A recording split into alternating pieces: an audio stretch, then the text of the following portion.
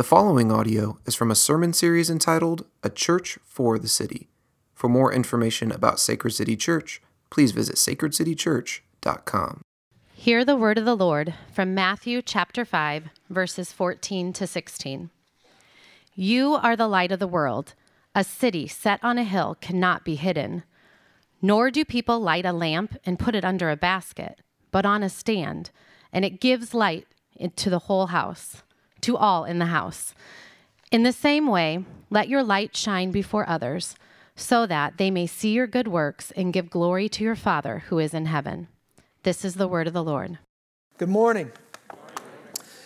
If you are just joining us, if you're new here, my name is Justin, and I am one of the pastors here, and I want to welcome you and thank you for being with us this morning.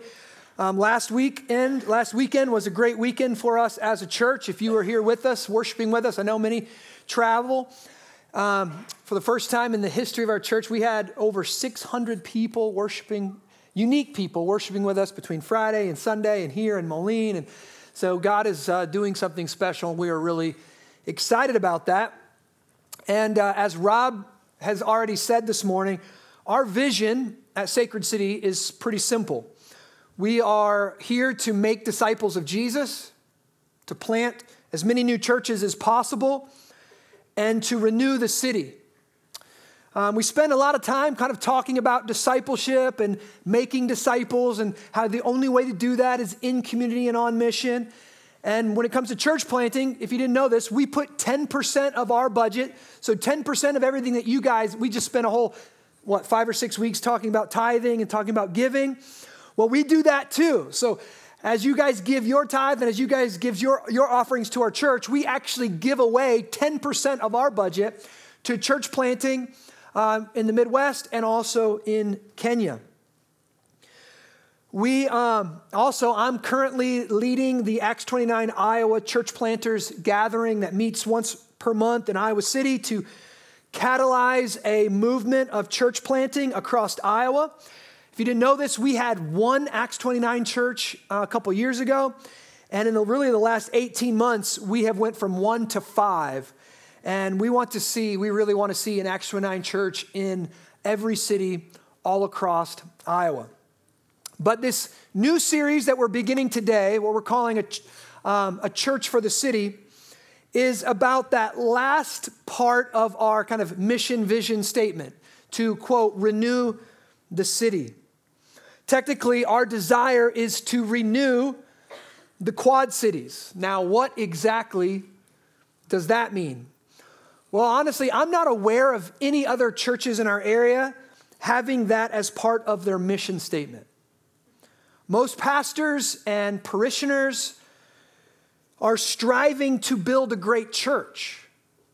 That means most of the time Christians are concerned with our buildings, with our programs, and our end goal is to get more and more people into our building and into our programs so that they can hear the gospel of Jesus Christ.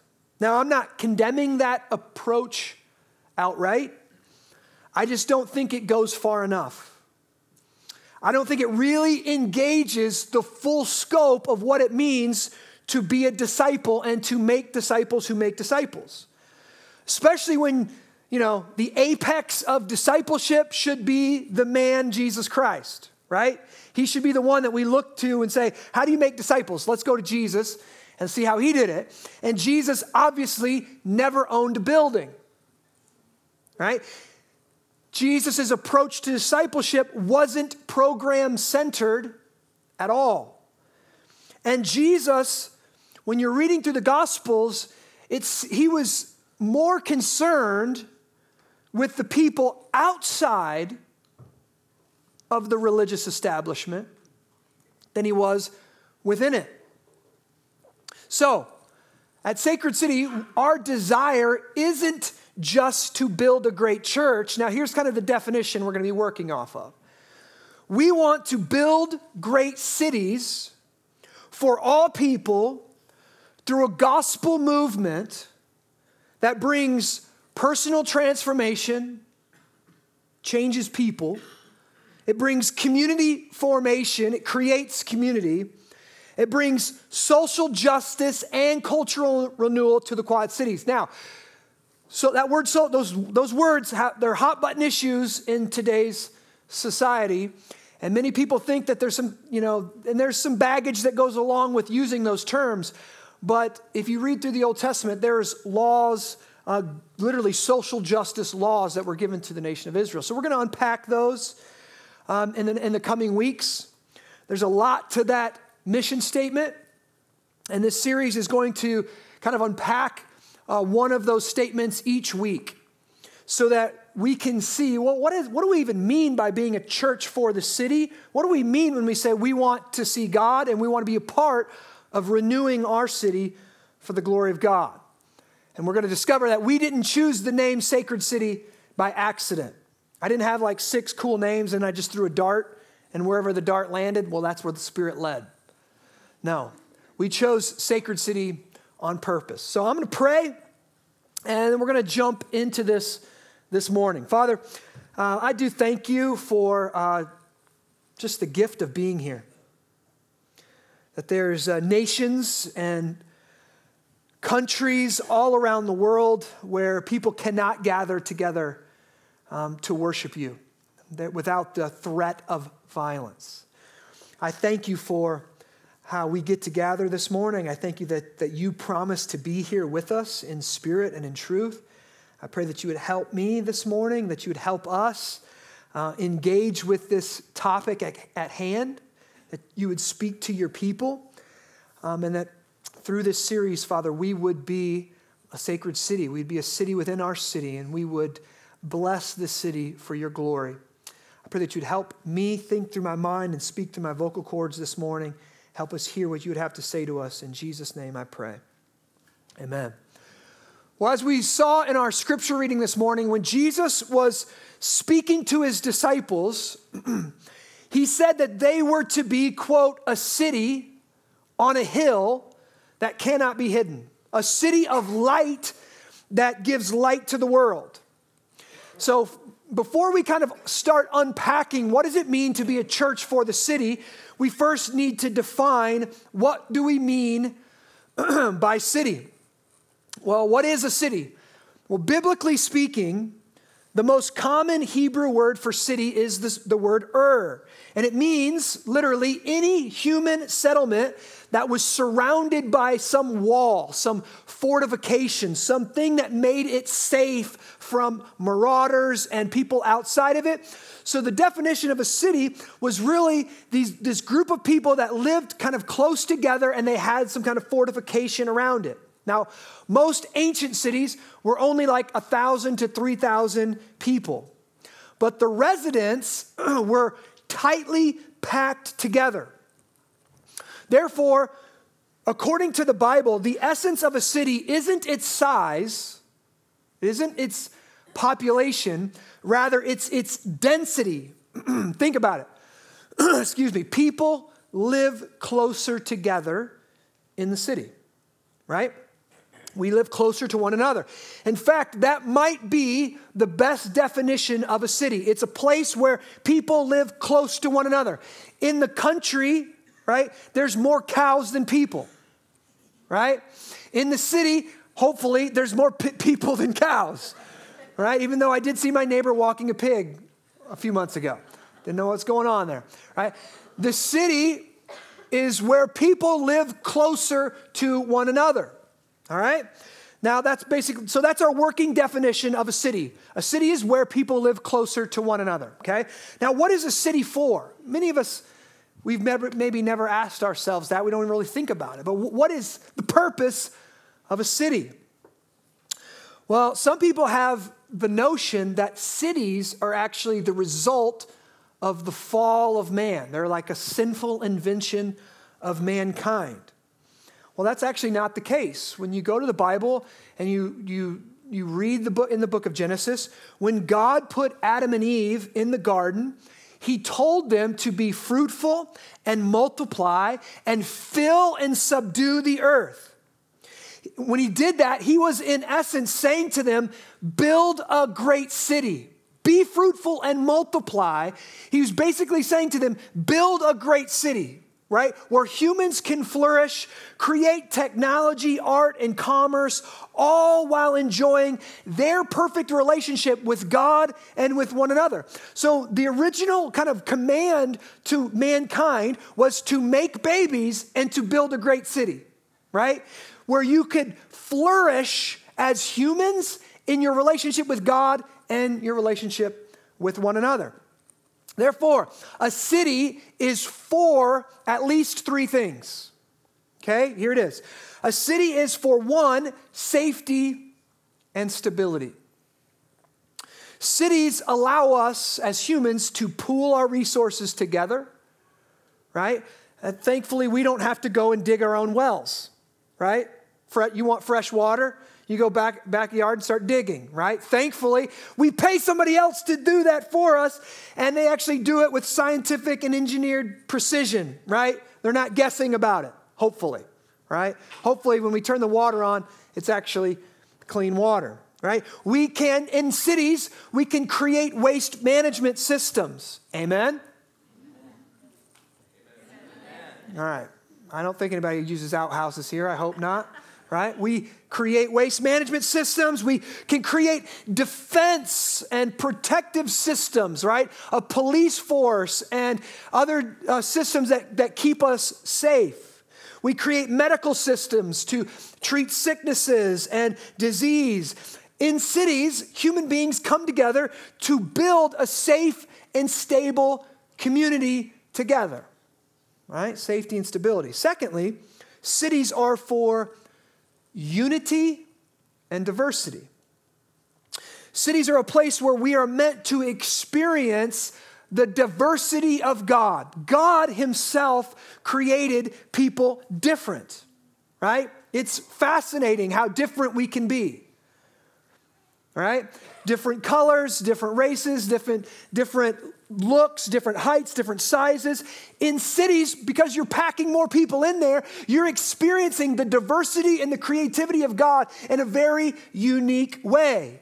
In cities, you have more nationality, more races, more diverse people coming together to build lives together. And yet in that diversity, there's meant to be a unity that happens. You see this kind of, in our society today, you see this when kind of disaster strikes. In the Quad Cities, sometimes, when the flooding gets bad, you have Quad City people come together to throw sandbags and do things like that. In Nashville, when they had a terrible situation, you had the t-shirts that came out like Nashville Strong. And they take pride in being, even though they're a diverse community, they take pride in being from Nashville. And when the Twin Towers went down in New York City, you heard a lot of people saying things like, we're New Yorkers. We're going to come together. This is what we do. We're going to push back against this. And so in cities, you're meant to have this diversity that in the midst of the diversity that you have this great unity. And this is the same way that God, our God, is three. He's diverse, Father, Son, Holy Spirit, and yet he's united in one God. And third, in cities, we're meant to have productivity and creativity. Cities are places where all of our ability to work kind of comes together, our ability to create technology. Most technological innovation comes from the city, right? Where are the best bands at? In the city most of the time, right? Where do most people work? They work in the city.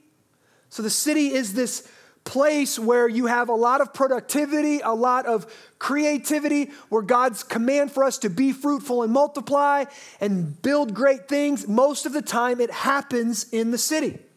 So, all of that to say, what does God think about cities? What does God think about cities? Well, that's complicated. First, God loves cities. Now, why? Well, one, because he invented them. right? When he said, go be fruitful and multiply, when he was telling Adam and Eve to go build a great city, he invented it. This was in his mind. And not only that, but the New Jerusalem, if you were with us through our book of Revelation study, the end of the story culminates in a great city. And that was in God's mind when he spoke to Adam and Eve. This future city that's going to come out of heaven and the whole earth is going to be renewed. This new city, that was in God's mind when he created Adam and Eve. Right? So one, God loves cities because he invented them. Two, God loves cities because, here we go, people are made in the image of God. And Tim Keller says this, cities have more image of God per square inch than any other place on earth. So think about this. Human beings are made in God's image. That means when God looks at human beings, he sees a reflection of himself. Not perfectly, but in a small scale. So if you pack more think of us as a mirror, right? We reflect God to himself in a sense. We're made like him in a small way. And so we're like mirrors that are meant to reflect the glory of God. So when you get a lot of those mirrors together, you've got more image of God, more mirrors that reflect God's glory than anywhere else on earth. This is why I'm going to say something that might be a little challenging to you. God loves cities more than he loves the country. And I love the country. Why? Because God loves people more than he loves pigs. Come on. And I love pigs. They're tasty. Okay? God loves people. So God loves cities in a unique and special way. And lastly, well, that's it right there. God loves peoples and cities have more people. Therefore, God loves the city and God loves cities in very unique and special ways. Now, I know that many of us, probably if you're a little younger, typically, you might be kind of cheering right now, right? You might be kind of stoked on this because a lot of times, and even the younger generation specifically and especially, we have a romantic view of cities. Many people dream of leaving the small town, right? This is one of the great, when you're in Iowa, if you grew up in a small town in Iowa, you kind of dream of going to the university. And then once in university, now you can choose a cooler city to live the rest of your life in, right? No more Trainer, Iowa. That's for somebody specific here, right? No more small town. I'm going to the big city. I'm going to find myself in the big city. Many times we think that all of our problems can be solved and alleviated by moving to a bigger city where there's better jobs and there's a more diverse pool of people to trick into marrying us, right? We think we got a better shot in the big city. Like the reason I can't find nobody is because, I'm in a small town. Probably not. I would look inward first. All right? We think if we go to the city, we're going to find our meaning. We're going to find our purpose. Or maybe it's just we're going there, we're going to find better coffee, right? We're going to find better art. We're going to find better entertainment. It's going to be more exciting, right? Many of us have a very romantic view when it comes to the city. And if that's you, I'm asking you with respect to hold your horses this morning. See, God loves the city, but he does not have a romantic view of the city. Remember, I said that his opinion of the city is complicated. Here's why. God doesn't just love the city. He also looks at the city and he grieves over the city. He mourns over the city. He weeps over the city. Jesus specifically wept over the city of Jerusalem when he looked at it. Why? Let me give you this quote from Tim Keller, and then I'll explain it a little bit. Tim Keller says this: because the city is humanity intensified. It's a magnifying glass that brings out the very best and worst of human nature. The city has a dual nature. Now, this is what he's getting at. God created the city good. When he created man and he told man to go build the city, that was good. But mankind, when we sinned, we brought ruin into the city. Everyone knows there is going to be more sin in the city than in the country. Why is that? Well, there's more people in the city, right? Therefore, there's going to be more violence, more greed, more sexual exploitation. All of these things are going to be intensified in the city. Now, there's also going to be more brokenness in the city, more poverty, more pollution, more parental negligence in the city. Think about it. Because of our sin, the city, which is supposed to be a place of safety and stability, becomes a place of increased crime and poverty. And even in some cases, the people who are meant to serve and protect do violence and do criminal things against the city.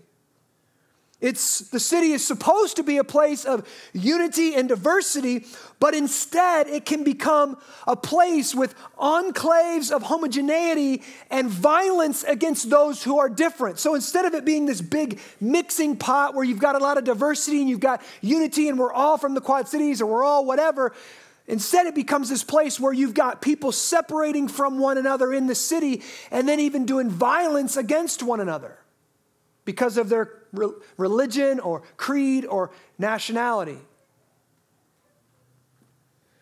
And in the city, even though it's meant to be a place of great productivity and creativity, what happens in the city? Oftentimes it devolves into a place where humans worship their work. They worship art. They worship culture. That in the city, oftentimes the creation of mankind eclipses the God who created us. And so all we do is work, work, work, work. I remember when I was working at Whole Foods in Omaha. I was doing my church planting residency there, and there was a girl that I was on mission to. I was sharing my faith with her. She worked with me at Whole Foods. And she had this notion, she just wanted to get out of Omaha. Now, Omaha's a little bit bigger than the Quad Cities, and it's a pretty cool city. And she just wanted to move to New York City. And I remember asking her, like, why do you want to go to New York City? And she goes, I can't wait to go to New York City to just disappear into the city. And I thought that so strange. I said, what do you mean disappear into the city? When you go to New York City, nobody knows who you are. You're just a face in the crowd, and you just get to disappear, and then you get to kind of become whoever you want to be. Now listen, that's not a good thing. And it actually causes a lot of problem for a lot of people who move to the city and realize, oh, this isn't just a romantic thing. No one knows me now. And I'm not, even if I had a little bit of talent in my small town, guess what? In the big city, you're nobody, right? You might have been the best singer in Mount Joy, Iowa,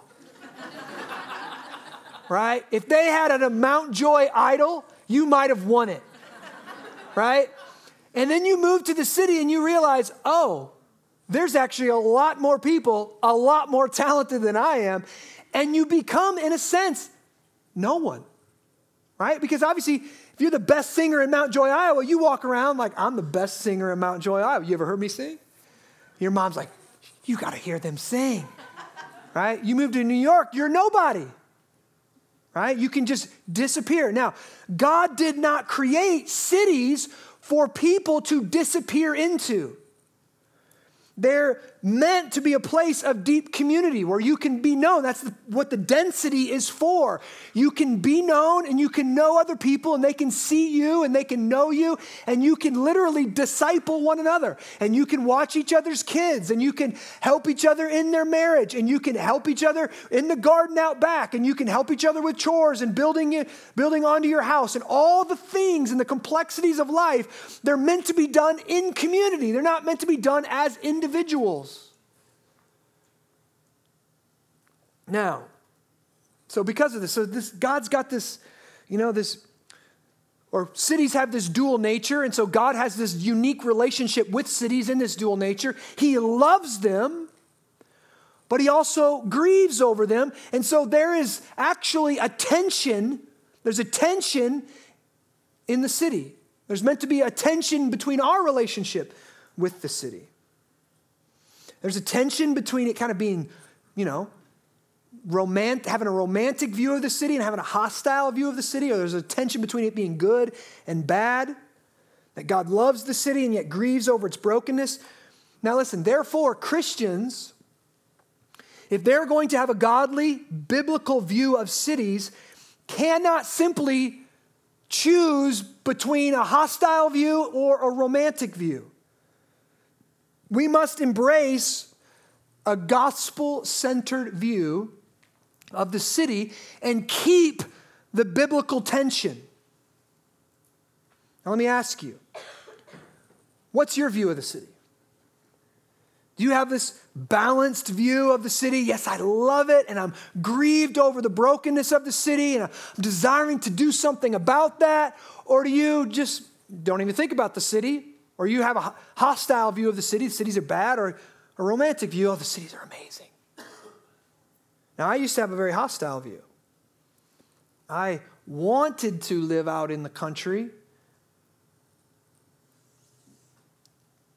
It's unique, it's special here, right? Usually we want to get out there for the very reasons that I've described. There's more cows out there than people.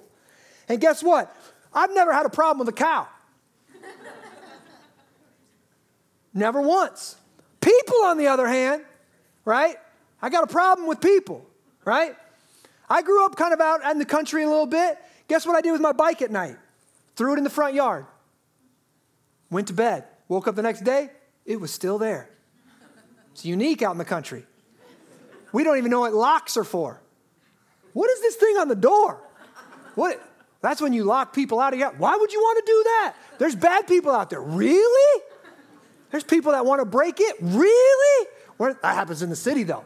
Not out here. Right? We didn't even lock our doors out in the country. Right? Now, of course, I didn't want to, I say country, and we all have different interpretations of what that is, right? I didn't mean country, right? I meant far enough out where I could still drive in and eat at good restaurants, right? You can't get too far away from Walmart, right? So you got to get, close within there. Now, I wanted to work, or I wanted to live kind of in country-ish, and then I wanted to come in and enjoy the city. I wanted to work in the city. I wanted to eat in the city. Right? I wanted to hang out in the city. I wanted to work out in the city. It's no fun to work out with cows, right? I want people there, right? I want some human community, right? What I wanted to do is I wanted to live out in the country to get away from all the negative aspects of the city, but I didn't want to live so far out that I couldn't come in and actually use the city. Now, this is what I was doing. I was actually using the city for what it could give me. I wasn't loving the city. I didn't love the city. I could care less about the city. Now, here's something you have maybe have never thought of. When a person gets to know Jesus, Jesus changes the way we see everything. He doesn't just change this little, we have some kind of compartment in our heart that's spiritual, and Jesus changes the spiritual compartment of our heart. When Jesus changes us, we begin to see the whole world in a unique perspective. And it doesn't happen overnight. And many times what's required of that is going to God's word and studying God's word. And as we come to understand God's word in greater ways, we begin to see other things the way God sees them and the way God wants us to see them. The good news, the gospel of Jesus, is meant to literally change everything. And that includes the way we are meant to see and live in our cities. Have you ever thought about that? Have you ever thought about the way you see the city? And have you ever thought through this idea of what is God's perspective on our city? How does God see my city? What is God's mission for our city? Well, this is how I kind of want us to think through this morning. It's in one sense, it's the simplest approach. And it's also, when I was in high school, we did these, my youth pastor gave me this little bracelet that just had 4 letters on it. W, W, J, D, right? And it was just meant to put something in your mind when you're at school. What would Jesus do, right? It's confusing. It was more confusing than helpful for a teenager, right? But whatever. And I really don't know. What would he do? Like on this play in the football game? What do you mean by that? At lunchtime, what would he eat? I don't know. Burger looks good. Would Jesus do that? I don't know. It was really confusing. But when we're thinking about the cities, it might be helpful. I want you to think about this. You probably have never even thought about it. What did Jesus do with the city? How did Jesus think about the city? I'm going to challenge us this morning. Our understanding of the city is probably more influenced by our culture, our socioeconomic background, or our socioeconomic status than it is about the Word of God. And let me challenge you on that, and let me just build this out, and let's see if I'm accurate. Here's what Jesus did. Jesus left heaven and moved into the human neighborhood, right? Moved into Jerusalem, Judea, Samaria, right? Now listen, think about that. He left heaven. You want to talk about premier neighborhoods? Streets of Gold would probably be top of my list there, right? Heaven, premier neighborhood. Nobody locks their door in heaven, right? Presence of God's there. It's amazing, right? Heaven is on the top of our list of places to live, okay?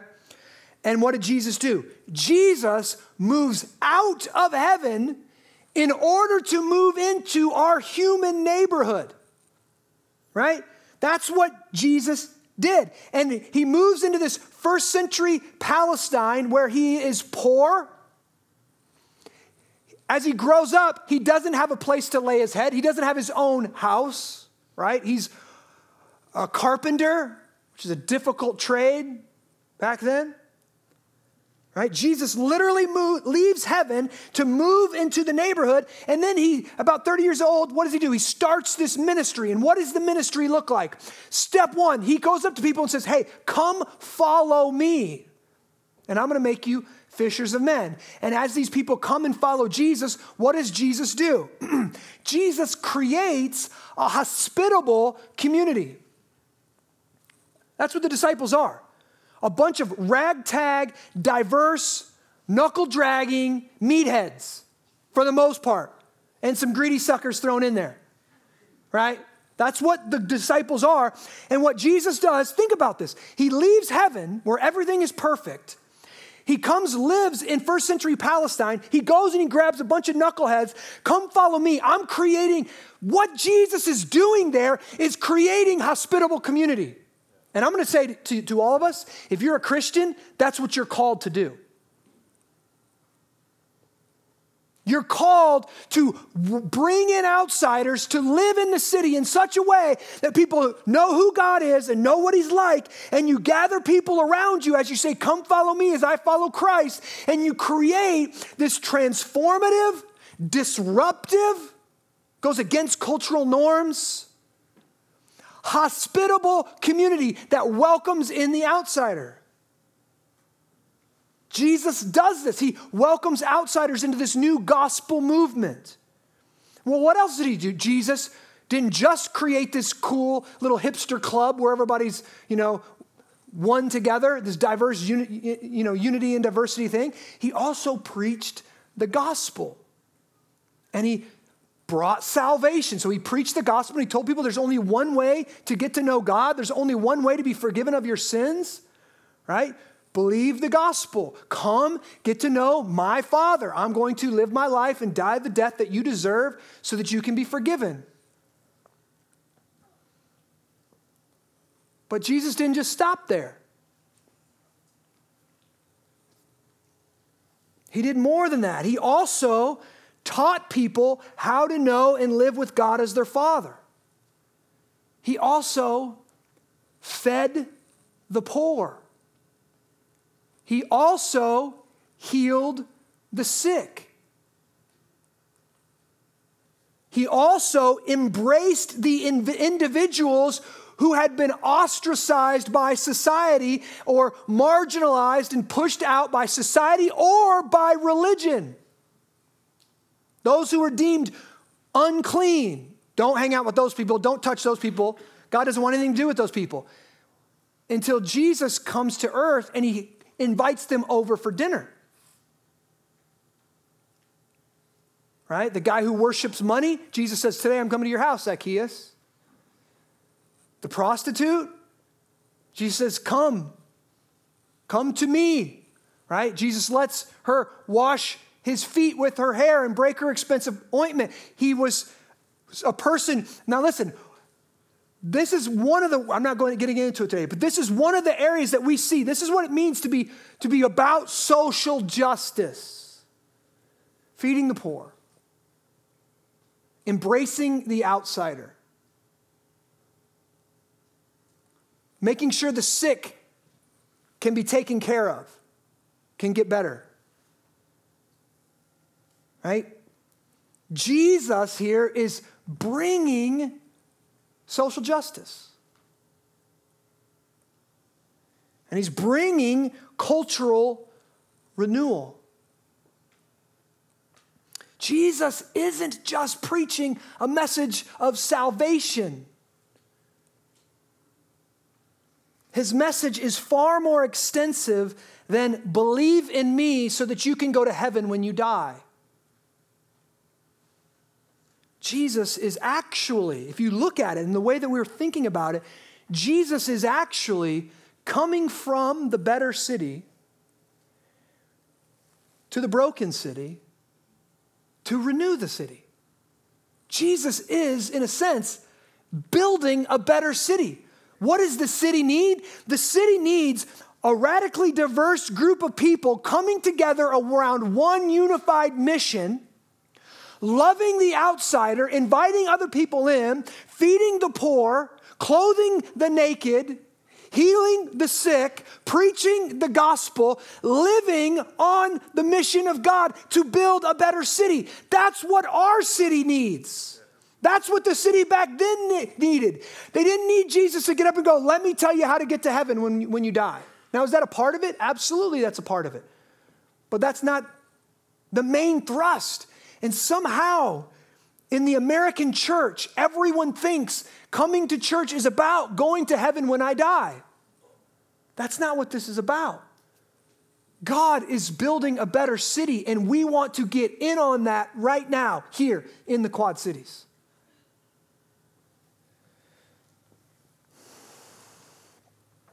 Jesus was for the city, not just for the church. And so if we want to follow Jesus and be about his mission in the world, we need to be for our cities as well.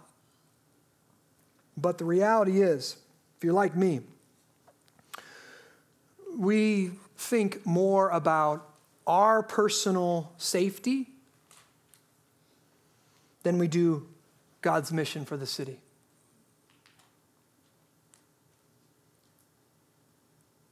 We think more about our kids' opportunity, our kids' future, our kids' safety, our kids' education than we do about the good of the city.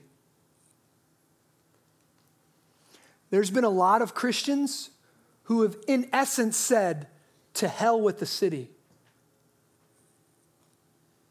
I'm moving out. It's not my problem. And we wonder why things progress to get worse. We think more about our personal conveniences than we do about God's mission for the city. Guess what? It's difficult to live in close proximity with other broken people. They might knock on your door and need something. It's hard to live in closer proximity with other people. Having to lock your doors at night is a little frustrating. Not being able to throw your bike in the front yard and go in the house, that is a little frustrating. Not only that, they can bust your windows and climb in your garage and take everything there. That is frustrating. That isn't how things are supposed to be. You're right. We should be grieved over it and frustrated by it.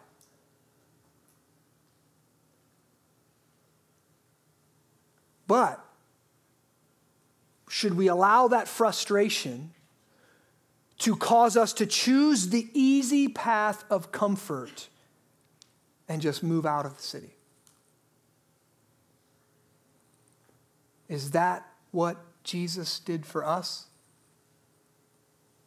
Jesus in the premier neighborhood looks down and knows if I go there and if I live for the city, guess what they're going to do to me? They're going to crucify me outside the city gates. I'm going there for the city, and the city's going to reject me, and the city's going to crucify me. And yet, what does Jesus do? The mission of God is greater than his own personal comfort. The mission of God is greater than his own sense of safety. And then in Matthew 5, Jesus says this, you, that's any disciple of Jesus, are the light of the world. A city on a hill cannot be hidden. Nor do people light a lamp and put it under a basket, but on a stand, and it gives light to all in the house.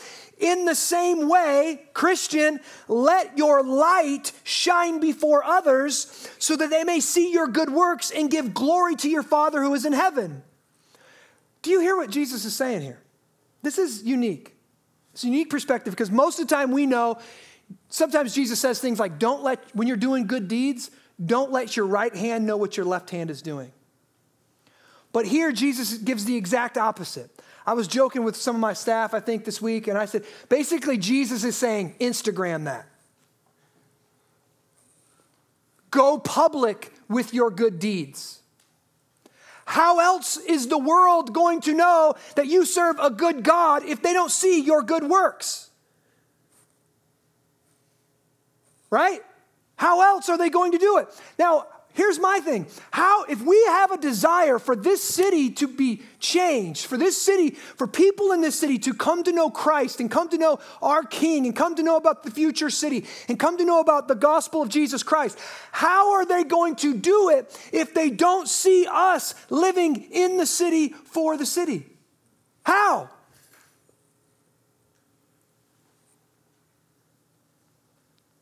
This is what I want you to think about as I close this morning. Who is on mission to the Quad Cities?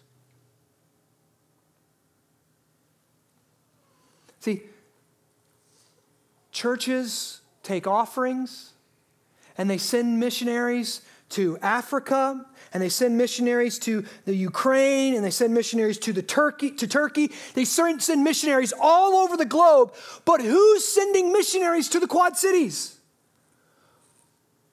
Who's going to preach the gospel and live out the implications of the gospel in the Quad Cities? Who's coming here? We're the 27th least church city in the United States of America. Who's sending missionaries here? Well, I want to say we are. Now, we might not be living like it, but we're zeroing in on this. We want to focus in on this. We want to see where we're falling short and repent and begin to change. But the only way we're going to be effective missionaries to our city is if we can get the core message of the gospel so deep in our psyches that it seems like it's imprinted on our DNA. And in essence, it's so a part of us. It's the core message of what we believe. It's the main thought that we have in our mind, and we just live out of it. See, if you want to know who the best missionaries are, the best missionaries were always the people who were the most aware of their own rescue.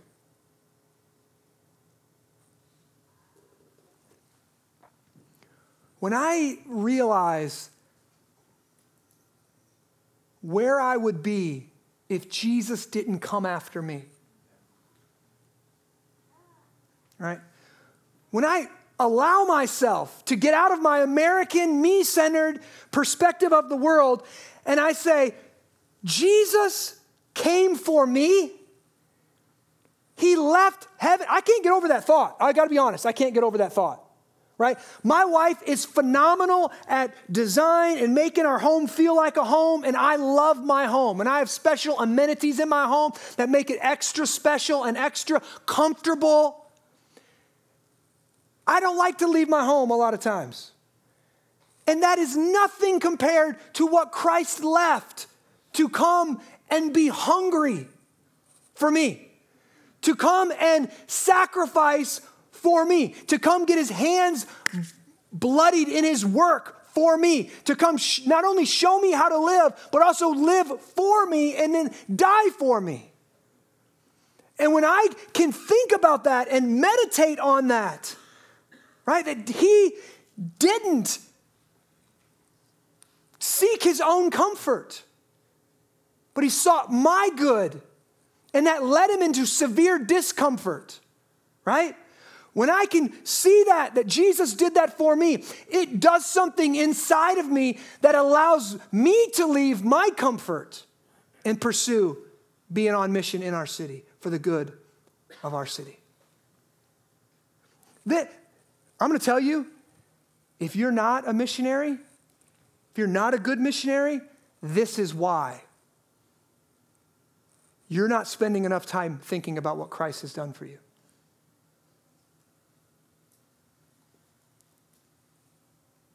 You're not. And when that penny drops, when you realize what Jesus has done to save you, you will be empowered to live for his mission in our city. You'll be empowered to use your financial resources to reach somebody else. I was thinking this week, I am not the best missionary, but by God's grace, I have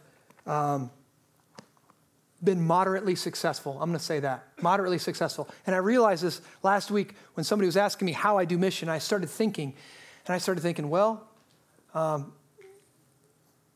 met a doctor and started living on mission to him. And he became my doctor, and I started going to him as my doctor, and then I started sharing the gospel, and I told him I was planning a church, and then the doctor, Dr. Tom, came and became part of the church.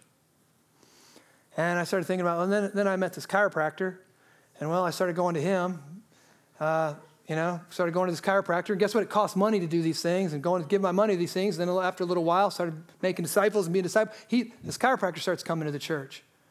Oh, that's kind of cool. Then I bought some gym equipment, started a little gym in my garage. That cost me some money. So people started coming to that. And then people started coming to faith in my gym, in my garage. And then people started coming to the church. Well, that was kind of cool. And then, I got a barber down here. And I came to him for a few years before he finally wised up and came. Right? I just started thinking, I don't know how I do it. I don't ever do anything special. But all of those things take a change in I'm not just going to these people to get something from them. I'm going because I believe God has sent me to them as a missionary, and I'm thinking, how did Jesus come to me? How did Jesus serve me? Sometimes it costs me my money. Sometimes it costs me my time. Sometimes it costs me, all kinds of different things, but I'm a missionary and I don't own anything. God's given me everything. God is funding me. I'm a fully funded missionary to the Quad Cities. Now, my funds come through the church and my funds come through a construction company, but do you realize this? You are a fully funded missionary to the Quad Cities. How are you using those resources? Well, it might come through Alcoa or Arconic, right? Might come through John Deere. God is using all kind of ways to funnel his resources, but it's all his. And you are here to serve his mission, the only eternal mission on the planet.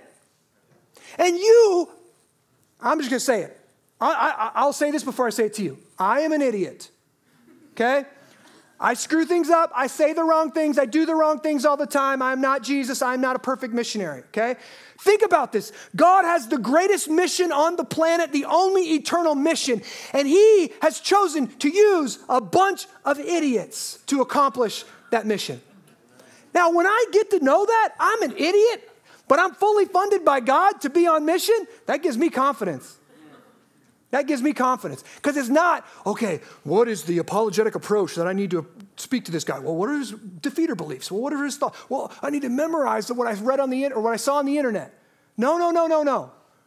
God has sent you as a missionary to get to know that person in front of you, to sacrifice some of your own comfort and some of your own wishes and your desires, to love them well, to be there for them when they need something from you or you need something from them, to develop this community, right? To develop this community. That's what God's called you to do. Why? So you can share the gospel with them, you can help meet their needs, and literally you can bring them into the mission and we can create a better city together. That's what God's called us to do. This, if you're a Christian who really just wants to come to church on Sunday morning and to feel a little better about your week, maybe hear a couple things about God, this is not the church for you. We love you, but that's not. We kind of lie in the announcements sometimes.